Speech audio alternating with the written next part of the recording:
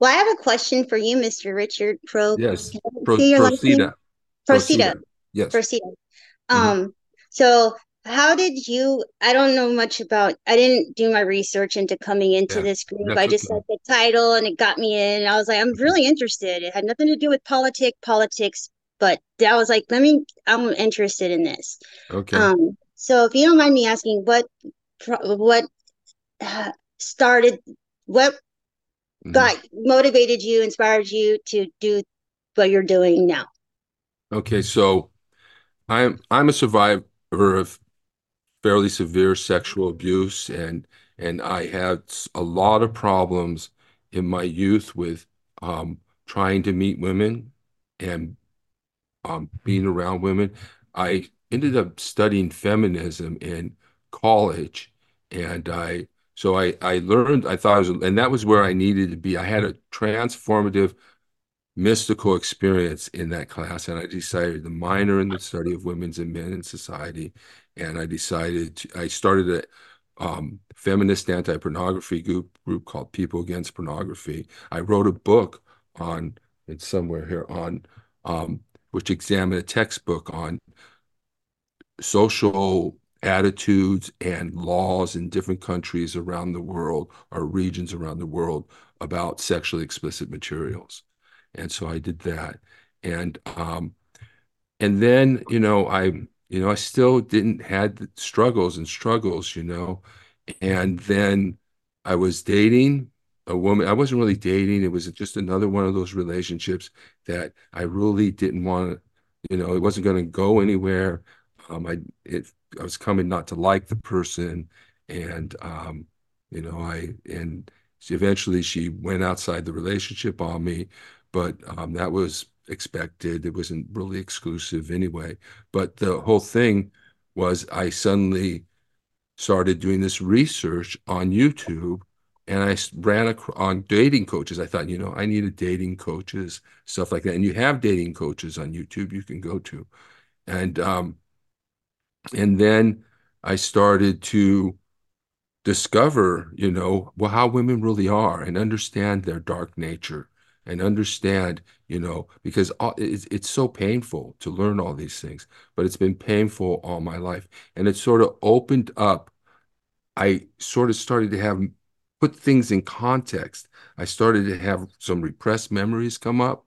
And a repressed memory is just, you always, it's like something you always knew but didn't think about very much. And then it helped me to understand what happened to me and why it happened. It put it all in context, particularly the good genes versus the good dad thing, and the alpha and the beta, and women's dual mating strategy, what she called a pluralistic strategy of having great sex with, like, I knew from as I was getting, by the time I got out of high school, I already knew that there are men women like to and have sex with, and then there are men that women marry. And I decided, and maybe this is not exactly right, but I decided I wanted to be the one that women wanted to have sex with, and I didn't want to be the sucker. And so I knew that from along, but other than that, I was totally whacked out. I had been abused, and I had all these issues. And but I discovered the red pill, and I started to learn about how women are. And now I'm having a lot of success in dating. Um, and I'm meeting the women that I want now. And I'm discovering my value. And I'm discovering that I'm really good looking and desirable. And, I'm not really letting women push me around anymore. And I don't have the blue pill attitude that causes me to be in states of sexual scarcity. And I date non-exclusively, and I'm meeting the women I want. And so that's how I came to this. And then I've been doing podcasts. I did the Bible study for progressives, in which I wrote on the scripture readings for Sunday morning to help pastors have a progressive message to preach on Sundays. Then I started working on democracy, and I just did an event yesterday and reminding people about what happened on January 6th. And I did that for a while because I felt democracy was threatened. And then I discovered the red pill and I just said, wow, liberal people need to be red pilled too. They need to understand because we're kind of getting um, a bum rap a lot of times, man, because we're demonized because of our as players and as if we date non-exclusively, if we date other women, we're demonized as players, and we have to deal with this, sex. You don't have sex unless you're exclusive with me type of arrangement that these women are demanding, but it's a demand that's not based on anything but in helping them to avoid being second best because yeah. So when you're dating multiple women, a woman can get hurt, right? One's going to end up second best. You're going to end up marrying one and not the other.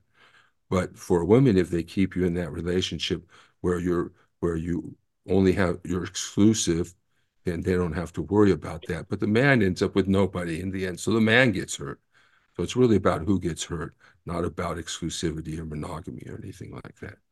So I really recommend men find those relationships that can provide them with intimacy and affection and sort of and move from there, so that women can't push you around in the dating and try and make you give up all your options and capitulate to them. You just because you gotta be able to meet a lot of women to meet the women you want, and you can't just go one at a time like that, or else you're not going to meet the woman you want.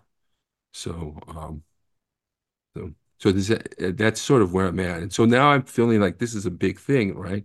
That a lot of men are turning to authoritarianism because they lost their authority. They don't want women to really change. They want women to be submissive. They want to go backwards, right? But if they went forward, they would see a route forward.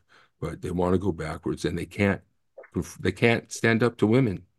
Even the red pill guys, oh, women aren't going to change.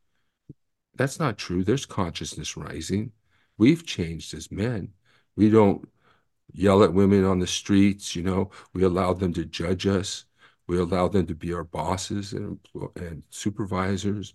We treat them with respect as best we can. We've changed our behaviors, you know, and so now it's time for women to look at their behaviors and see how their behaviors are harmful or toxic or not helpful to relationships and exploitative, abusive, entitled, But if these men could only stand up to women, if they can only say, hey, I take my authority back. No, no, learn how to say no, and they wouldn't need to turn to dictators. But anyway, that's something else. That answer your question, Calissa? Yes, thank you. Now I'm gonna Google you after and be like, "Where's your Gmail account?"